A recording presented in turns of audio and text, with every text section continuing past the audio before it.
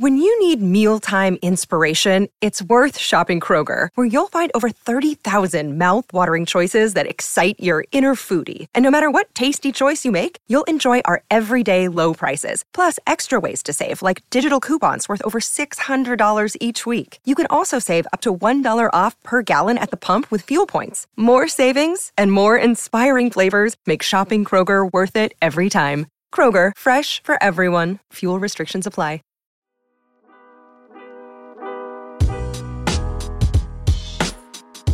Welcome into Duval Daily, presented by GenJag.com. I'm Jordan DeLugo. Thank you so much for tuning in here on Wednesday, July 19th.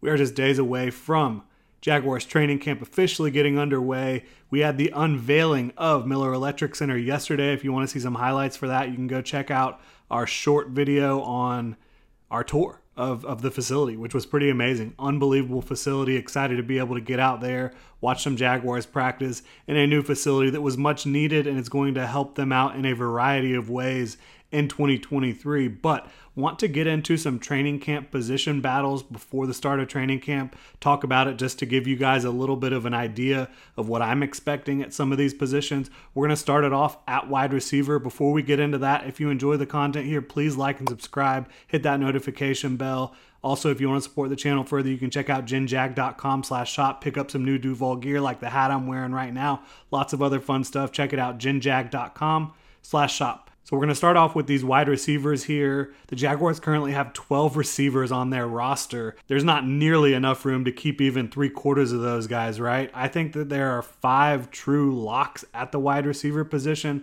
which is a pretty hefty number, right? To have 5 guys going into training camp that you feel comfortable saying are pretty much a lock to make this roster unless something unforeseen happens. I think that gives you a lot of stability at the position. Most of those guys were around last year, so let's go ahead and dive into it. The biggest newcomer is obviously Calvin Ridley, who is going to be your wide receiver 1. He's going to line up on the outside a lot. The Jaguars will move him around the formation, but he's going to be a guy that is a 3-level threat for the Jaguars. He's incredible getting off the line of scrimmage, a really dynamic route runner, and a guy who I think should open up the downfield passing attack more for the Jaguars than they had in 2022. So I think he's clearly your wide receiver 1, even though he has about 2 years off here before getting into Jacksonville, after stepping away from the game for mental health and then the whole suspension and everything. Calvin Ridley is back. I've seen him all spring and summer. He's looked incredible. He is the Jaguars wide receiver 1 in my opinion. Christian Kirk, a close wide receiver 2, aligns primarily in the slot. He was fantastic for the Jaguars from the slot last year. He is a lock, obviously, to make the roster. The most expensive wide receiver on the Jaguars roster in 2023 is Christian Kirk, but well-deserved. The payday that he got last year, he went out and earned it in 2022. I expect him to have even more chemistry and rapport and understanding of the offense going into 2023 and have a really big year for the Jaguars again. Zay Jones, he's your wide receiver 3. He can line up all over the place for you. He'll line up at some X, some Z, line up in the slot as well. Created a lot of separation last year. Wasn't the most consistent with his hands and with his ability to make the plays, but he had some huge spike weeks. I think as your wide receiver 3, Zay Jones is clearly locked in there. Then for me, wide receiver 4 is Jamal Agnew. He's locked in. He has a ton of special teams value, obviously, as one of the most dangerous return men in the game today. But looking at what he does as a receiver, I think he's an underrated guy in that regard, and his ability to run crisp routes, to come down with the football. He can get some toe drag swag going on. He can go up and get the football. He can make a lot of plays as a kind of X factor type player, offensive weapon type player for the Jacksonville Jaguars. Doug Peterson knows how to use him. Obviously wants to rebound from what happened to end the season in Kansas City last year. But Jamal Agnew, very good player in his own right. And then for me, the final lock is Parker Washington. The Jaguars selected him in the 6th round of the 2023 NFL Draft. For me, I think it's absolutely insane that he fell all the way to round 6 in this draft class. I had him as a 3rd round grade, a guy that I think is going to be a starting slot receiver in this league at some point.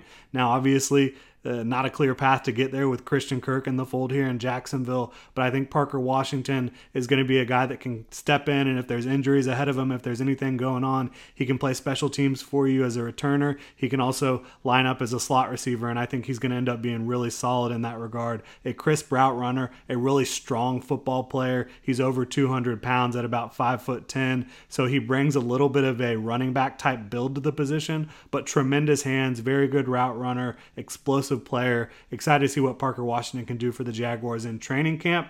And then for me, you're probably going to have the rest of these guys, 7 guys competing for one spot.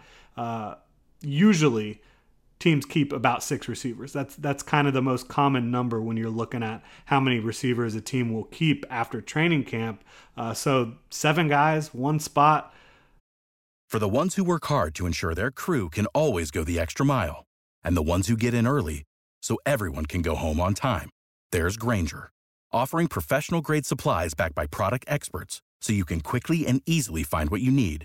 Plus, you can count on access to a committed team ready to go the extra mile for you. Call, click Grainger.com, or just stop by. Grainger, for the ones who get it done.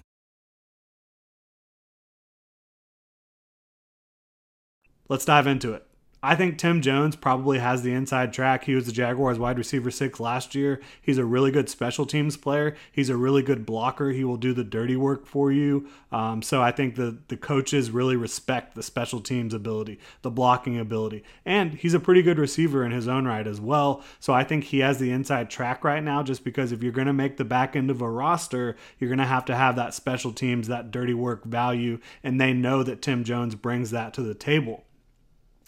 Kendrick Pryor, another interesting name to watch. I think he led the NFL in receiving last preseason for the Cincinnati Bengals, wasn't quite able to stick around there, and so the Jaguars were able to scoop him up after cut day. And we haven't seen a lot of him in a Jaguars uniform in terms of training camp or preseason or obviously the regular season, but we're going to get a good look at him this preseason and training camp and see what he can bring to the table. He's an exciting player who can definitely create space down the field. Elijah Cooks has really popped for me during the start of this offseason, and then hopefully he'll continue to pop getting into training camp. But a guy out of San Jose State who has a massive frame, unlike anyone else on the Jaguars roster. He had 10 touchdowns at San Jose State last year in his final year. I think he's a guy that just has really solid hands, really good size, the ability to push downfield. He was a 9-ball specialist at San Jose State. So a guy that I think definitely has a shot to make the roster